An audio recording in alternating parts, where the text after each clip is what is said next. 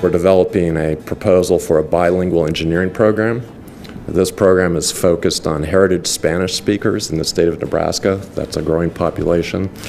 And it's taking what's historically viewed as a negative, right? You grew up in an ESL household, so you don't have great English skills, your ACT score is not great. And instead, we're saying it's a strength, because with a little extra work, you can emerge from the College of Engineering as a bilingual engineer. Your salary goes up, you're in great demand.